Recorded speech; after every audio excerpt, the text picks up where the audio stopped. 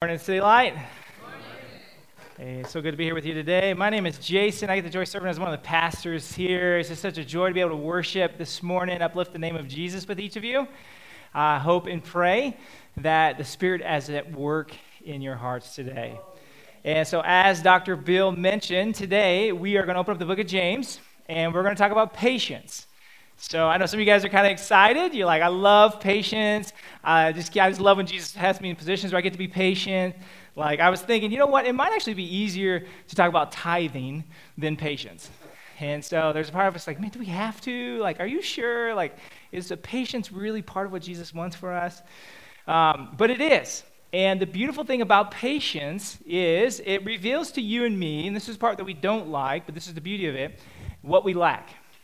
Patience puts us in a season and a position that reveals to us our inadequacies, our inabilities, or our need for a Savior. And so we are in position of put in places of patience or in a season or time of patience because we simply don't have that which we want. And so if we have a relationship with Jesus, we get to acknowledge like, hey, there's this want and this need that can only be fulfilled by Jesus Christ himself. And so just to put us on the same page, I want to define patience for us. If you were to open up your phone or whatnot and Google patience, this is the first definition that comes up. So I chose it simply because of that. Here's what it says. It's the capacity to accept or tolerate, to delay trouble or suffering. Here's the hard part, without getting angry or upset. Okay? So that's the definition of patience. But like I said, I would add to that, patience is also a season of want and need, inability. And for us men, that's probably why we really dislike being patient. It's because nobody wants to be told what you can or can't do or what you lack and don't have. We don't want to be reminded of our inefficiencies. Or at least I don't, if you're immature like me. And so James writes to us about patience. Now here's the other caveat to that, the other difficulty. As I was trying to unpack this in my own mind, I tend to think in pictures or experiences. And the thing that came to mind was each of us, we have a middle ground that we want to live life in. Think of it like this. How many of you guys have at your house a comfortable temperature? Anybody? What's the comfortable temperature? Yell it out. 66. 72, 75. Yeah. 68, yeah. Yeah, when Stephanie and I first got married, she had said it like 76 or something. And I was like, oh my gosh, this is crazy. We get the bill, and it's like $350, $400 or something. And she walks over, and I'm like, why is it so cold? And she goes, I turned it down to 60. I was like, no, that's too cold. 65 is our normal at night, 68. And so there's this range of comfort for each of us that's uniquely different. Or how about this? When you guys have a headache, how many of you tend to do something about that headache? Maybe take ibuprofen, or do you just live with it? Live with it for a bit, suffer, and then give in and take ibuprofen? Water? Yeah, it could be a hydration issue, right? Coffee? Right, so there's solutions. And so how about when you guys are hungry? Do you live with it, or do you get something to eat? You eat, right? Amen. And hopefully you eat something good. And when you're hungry, it always tastes so much better. Never go shopping when you're hungry. I went shopping one time after fasting, and it was like I spent like $300. Like it was totally unnecessary. My point is, we have a middle ground, or there's a place where we live life in, or we want to live life in. To say it differently, we were created for comfort. And so if it's 50 degrees, 40 degrees, 30 degrees, we can't live life. Or if it's 100 degrees, you can't live life there. And so if we go without food, then we can't live life. And so God has created us to live in perfection. So there's this middle ground that we want life in. And so James is acknowledging there's a human tension between patience and results, an immediate tug. And what we're trying to get back to is what God has created us for, which is comfort. Comfort isn't necessarily a bad thing. It's just where you derive your comfort from. Where do you get your joy from? Where do you get your delight from? Where are your satisfactions fulfilled? Because you were created for comfort, and that's why we can't live outside of the way God created us. It's His grace pointing us back to Him. And so patience reveals to us that we're living outside of the way God has created us. Does that make sense? So comfort isn't a bad thing as long as you understand what we're created for and where we should derive our comfort. So patience is us just trying to get back to what God has created us for. Does that make sense, or is that confusing? Hopefully that makes sense, because if that doesn't, then you're going to be lost the rest of the sermon. You're going to think we should have talked about tithing or something else. I don't know. But hopefully that makes sense. I want to open up to James chapter 5. I want to read verses 7. So Peter gives us 3 images to unpack and understand how we're to be patient. He says this: "Be patient, therefore, brothers, until the coming of the Lord. See how the farmer waits for the precious fruit of the earth, being patient about it until it receives the early and late rains." Now, this is a scary part for James, because James assumes that if you're a Christian, it's not if you will suffer, but when you suffer. Do you hear me, church? Because James is saying at some point in your walk with Jesus, things are going to happen that point you back to Him. And remember, James is writing to a persecuted church who has lost their house and their homes. They've been dispersed. And so he is trying to anchor their faith in Jesus or encourage them in their walk when a lot of them are feeling this real tension. They're laboring with joy. They're not sure about the promises. And he is saying, stay steadfast. And so he's circling back to how he started his letter.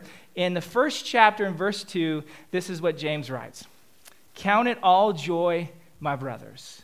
Not that you always have joy, but you have hope in the midst of whatever you're going through, that there is a joy that pulls you out of your present circumstances.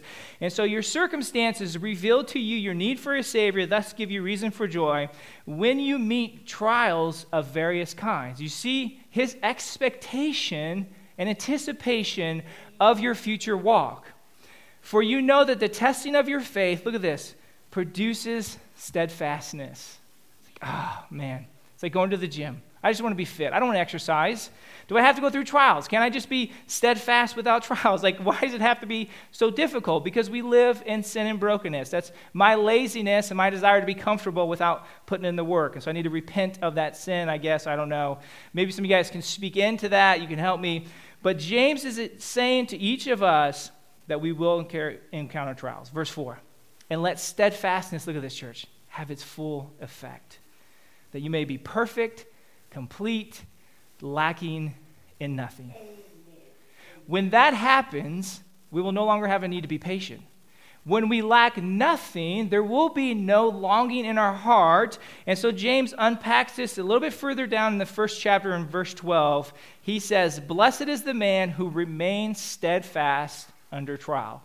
That's his expectation and anticipation of the Christian walk. "For when he has stood the test," look at this promise, church, hold on to this, because when you're struggling, you need to know this, "you will receive the crown of life which God has promised to those who love Him." Do you see that? That's the beauty and the promise that we've been given. So James is saying that there is a hope, no matter our present circumstances. If we're in a situation where we begin to feel like, just maybe even a little bit, that Jesus isn't powerful enough to save, we can come back to this and say, okay, I want to stay steadfast. Jesus, I even need you to help me be steadfast. I need a Savior to help me through this journey. Because in verse 7, if you look at that, he gives us the analogy of a farmer. Now, I don't like that analogy. One, because I'm not that good at gardening. I've tried it now for 5 years, and I get I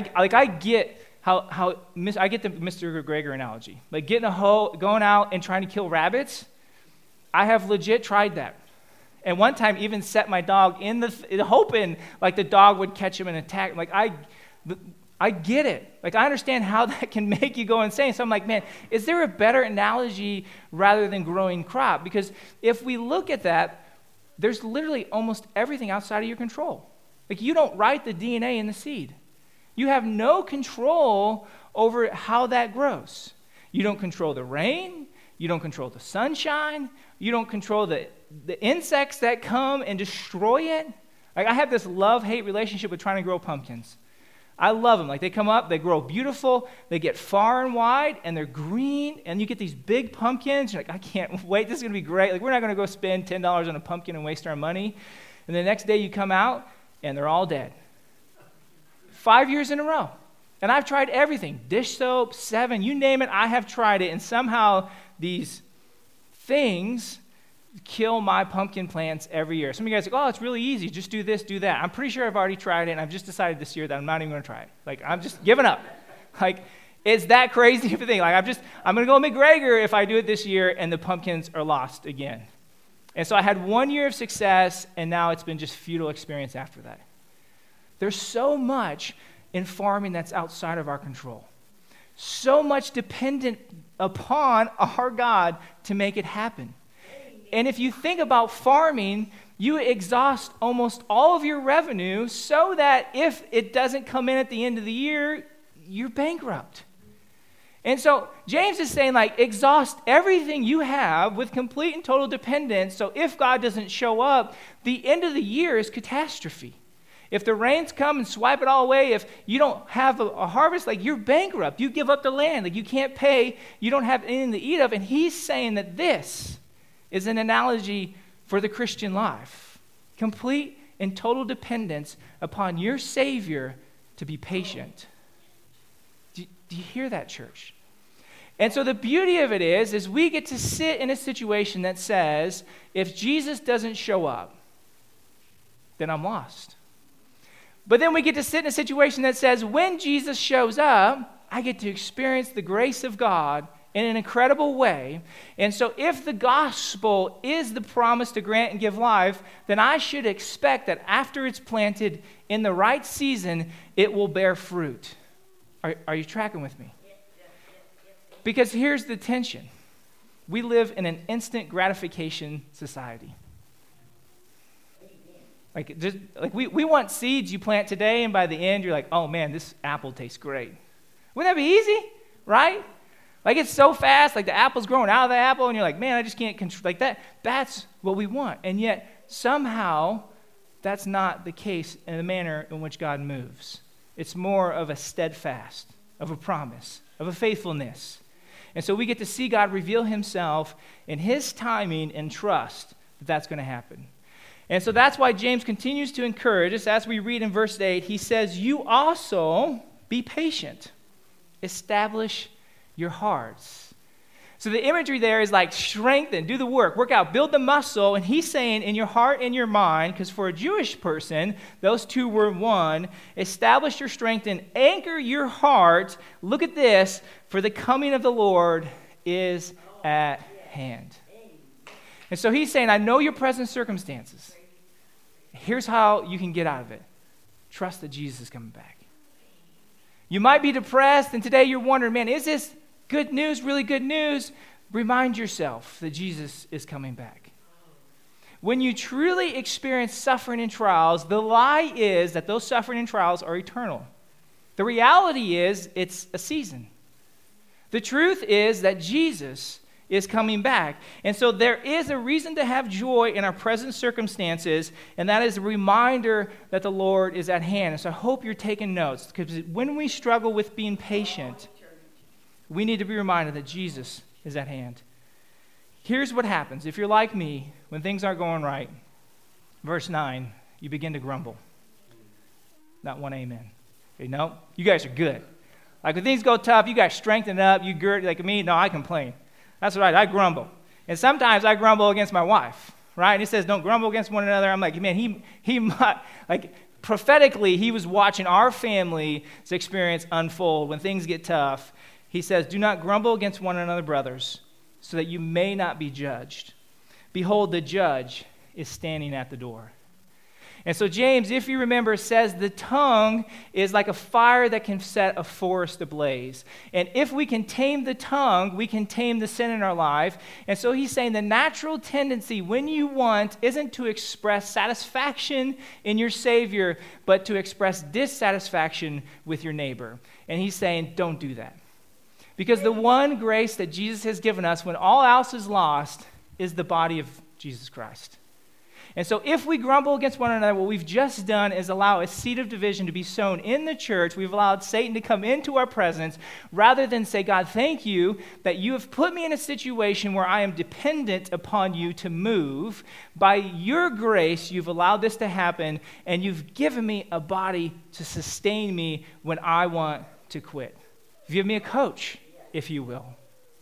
Do you know what? If I'm honest, one of my biggest fears as a pastor is that we would experience difficult times. Even though I know they're necessary for your sanctification, because when a church as a whole experiences difficult times, what happens is people begin to grumble. And as they begin to grumble, there's division, and you almost always lose people. And it's a terrible experience. And so I understand what James is saying. Like, when things get tough, you gotta recognize, like, you're hurting. And so naturally, you're going to hurt other people, but don't do that. And so do you understand just how practical James is? Like, he gets human psychology. It's incredible that he's speaking into our present circumstance. Like, he understands us somehow, some way. It's almost as if like God is helping him write a letter that would speak into our present experience. And so he tells us not to grumble because we would begin to judge ourselves. We looked at that 2 weeks ago, the impact on our life. But then he gives us another picture of patience. As an example, this is verse 10. Of suffering and patience, brothers, take the prophets who spoke in the name of the Lord. I'm really not liking the track that James is on here. Because if you're a parent and your daughter comes to you and says, I'm going to marry a prophet, you should tell her no. And the reason you should tell her no is because prophets get murdered. They get persecuted, and they don't get paid that much. So, like, that's not fine. Go find a businessman or a lawyer, even. Like a prophet, you definitely say no to. And so he's saying, consider the prophets. But he's saying this to each of you. Remember, he's writing to the church. He's not speaking to pastors. He's saying, think of yourself like a prophet. What did prophets do? They declared the word of God. They declared it with anticipation of a future hope and a future fulfillment. And sometimes they declared it that the next generation and the generation after that didn't even see the fulfillment of it. I myself have been blessed to watch faithful saints pray, hear their prayers, watch as they've gone on to be with Jesus, and then see their prayers answered after their death. And I hope by the grace of God that I can be so patient like a prophet to have a life and the way I live sustain me past the generations that I ever see. And so if my prayers are all answered within my life, I feel like I will have failed the purpose Jesus has for me. We have the opportunity to live life in a way that's so impactful that generations past us can experience how steadfast we were. If we trust that Jesus is the salvation unto men, that the means in which we have our wants and needs fulfilled is through Jesus, not in a selfish way, but we recognize we have sinned. We've transgressed this law. We have sin and brokenness, and the only way we can now have forgiveness is by accepting Jesus as our Lord and Savior. And so we proclaim that good news like a prophet. And like James, who was murdered, we believe that truth to be so, like we are anchored in it so much that we're not going to allow our present circumstances to define and shape and mold us. Instead, we're going to testify to a world that our life, our heart, and our mind is being shaped by the Holy Spirit's grace in our life. The disciples, all of them, were murdered for proclaiming the gospel of Jesus Christ. This isn't one of those situations where you have like someone who's never parented giving you parenting advice. Like when James writes about suffering and trials, like this is the real thing for him. He went on to live out the very words that he was preaching, that he was teaching. So in some ways, like this is God's grace preparing him to die a martyr's death for Jesus. All of the disciples, people have died for you to hear this message. Prophets have heralded it despite their circumstances. That's how good of a news you and I have. And James is saying, hold on to that. It is good. Be steadfast in that. Don't let it go. Don't let your present circumstances take that out of your heart and mind. There is good to be had in Jesus. Don't give up. Stay the course. And it doesn't get better. There's one more analogy. And I really don't like where James is going. Because he says, be like Job. You guys remember Job? You think it can get bad? It gets really bad. I'm like, come on, like, be patient like Job. Like, James, let's just read what he says. He says, behold, we consider those who remain steadfast. You have heard of the steadfastness of Job. Some of you guys may or may not be familiar with Job. If you remember, Job was a man like Jesus who suffered unjustly. He was a righteous man who suffered to glorify God. He lost his family, all of his business ventures, and in Jewish teachings, his experience lasted for years. So he's suffering, not just for like a few days, not for a year, but for multiple years. His friends came to him, gave him bad advice. He sat in this grief and pain, watched his kids die, everything he had worked for be swept away, and all he's left with is his relationship with God. And so he demonstrates to you and me the sufficiency or the totality of what we need in this world, and that is simply we just need Jesus. And as long as we have that, we have everything that we need. And so Job does something that we consider remarkable, is he doesn't curse the name of God. He doesn't say, God, like, how could you have killed my family? He doesn't blame. He doesn't say, how could you allow the crop to be swept away? How could you allow all my cattle to be stolen? God, how could you? Why would you? I can't believe you. Instead, he remains faithful and is counted worthy. And then everything is restored to him. And it's this beautiful picture where we might not have everything restored here, but we will have everything restored at the coming of the Lord when we lack nothing. And so James is saying, stay steadfast like Job. It might get that bad for you. I pray by the grace of God it doesn't. And for a lot of us, if you're not prophets, it might not. And so that's God's grace. And so even if it's not that bad for someone else, like Job could have pointed the finger and could have said, like, man, it's really bad on my side of but it's not so bad. Like, how come I have it real bad, but things are going well over there? God, let's let him work in our life the way he wants to work and be steadfast in it. And so he says, be faithful like a farmer and trust that at some point there's a harvest. In the midst of that, be faithful and patient like a prophet who continues to declare the word despite the investment it might take. And be patient like Job, because you probably will suffer as you invest and pour your life in and don't see your return. You're going to want to give up. There's this thing where he's saying, be patient. Like, understand, I get you want results today, but the reality is the results may not be yours. You might plant a field, and you're not the one who harvested. It might be your kids or your grandkids or your neighbors. Who knows? But be faithful to what God has called you. Be steadfast in it. Trust the story. That's the beauty of what we've been called to. Look at what he says. Here's what it reveals to us. You have seen the purpose of the Lord. When we allow God to work in our life, when we allow it to stand in need, we begin to see God's purpose for us revealed. And here's the beauty of it. We get to see how the Lord is compassionate and merciful. Amen. How else would you know? If you didn't need his compassion, if you didn't long for his mercy, if you didn't cry out for his provision, how could you know? How could you know if he's a loving God if you never put yourself in a place to need his love? And so when we are in a position to be patient, we have these wants and these needs that are exposed, and we just allow ourselves to say, God, would you be compassionate? Would you be merciful? Would you be the God who you said you are? And then we trust that his promises are true. And sometimes that takes a little bit of work. It takes the body of Christ to sustain us. It takes us laboring in his word. It takes us trusting faithfully in him, acknowledging that maybe we want to give up. Maybe we should give up. And yet somehow, some way, by the grace of God, we remain steadfast. Let us be people who are known by our steadfastness despite our present circumstances. Let that be our witness, that we so trust in the narrative and the story that God's writing in our life that we don't have to see how tomorrow plays out or the next day or the day after. We're going to allow the Spirit to work in our life, and we're simply going to be patient today and steadfast. Amen. Like a farmer and a prophet, and like Job.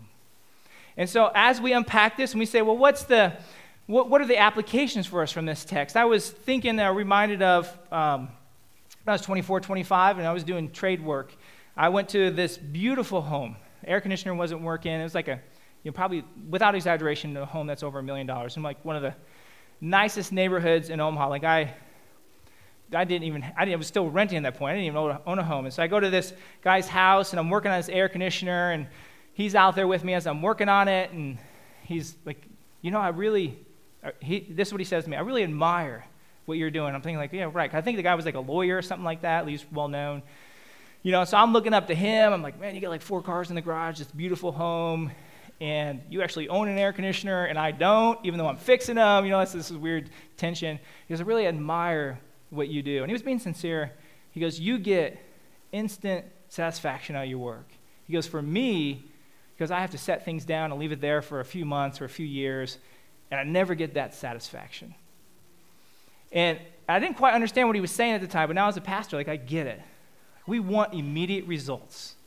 And that was the beauty of having instant satisfaction. Like you fix something, 10 minutes later, you're on your way. You fix another thing, you're on your way. And so when we proclaim the gospel, when we live for Jesus, there's often not that instant satisfaction that we want.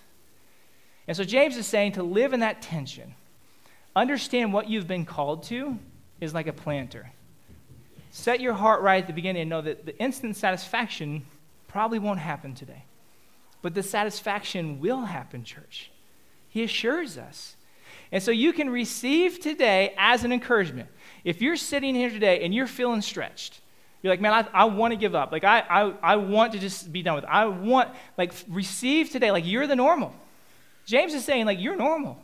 If you're struggling with patience, you're normal. There's a reason he wrote that. And so receive today as an encouragement. Put in your mind how you can be patient and walk away out here going, man, this is good news. There's other people broken like me. Other people figuring it out like me. I'm not the only one. But here's the other application. If you've never struggled with patience, if it's always been easy for you, I don't know how to say this other than this. I don't know if you're faithfully following Jesus. I love you when I say this. Don't hear that as condemnation. But if we follow Jesus, it does get hard. There's good in that, though. There's health in that. And so if you've got it together, you might not be finding your satisfaction in Jesus. If there's joy that you always have, there might be something that's under there, maybe some security, maybe some hurt that needs to come out. But if you have never struggled with patience, man, I want to pray with you. I want to encourage you. I want to point you to Jesus, because the expectation is that we live in a sinful, broken world and we're trying to do good. And when you do good, it costs you something. Yeah. But we're willing to pay the price for the betterment of our neighbor because we love them. And so if you struggle with patience, amen. If you don't struggle with patience, we need to talk. Do you hear what I'm saying? Some of you guys are like, oh, no, I'm really patient. I'm talking to you right now, right? And so some ways I'm kind of happy. I'm one of the least impatient people you know, right? Because I got a lot. There's a lot of brokenness, a lot messed up here. In some ways, you guys should be listening to somebody who's far smarter than me, got it more together than me, because I am not patient at all. But my hope and grace for each of you guys is that you would know that Jesus loves you. He's compassionate and merciful, but until you put yourself in a position to experience that, you won't know it. So as much as I love you and I care for you, my hope for you is that you would know how much Jesus loves you and cares for you, because that's far better than anything you could get in this world. You just have to be steadfast in it. Would you pray with me? Heavenly Father, we love you. We thank you for the story you're writing in our life. At times, Lord, if we're honest, we want to give up. At times, we don't want to be steadfast. At times, we want to take the fork in the road that leads to an easier path. At times, easier just sounds so incredibly better. Easier gives us a comfort right here, right now. And so, Lord, we just ask that you would strengthen us for the journey, equip us for the task that is ahead, that you would speak to our hearts and minds in a way where we could say, you truly are compassionate and merciful. You are steadfast. You pursued us. You didn't give up on us. Lord, how many times did you cry out and we didn't answer? How many times did you attempt and we didn't even know? How many times did you move towards us and we moved away? And so, Lord, we just want to praise you for being a God who is steadfast, who is merciful, who is compassionate. And I ask that right now in this place and in this space, your grace is being poured out. Your Spirit is speaking to people in a way that reveals your mercy and your compassion. That they could say that they are sons and daughters of the King of Kings, who is coming again, who gives us a hope and joy to trust in. Lord, don't let this just be an experience where we come, we check a box off and say we went to church today. Instead, let this be a place where we interact with you, with our Savior, with our King, with our God for all of eternity. We pray and we ask this in Jesus' name. Amen.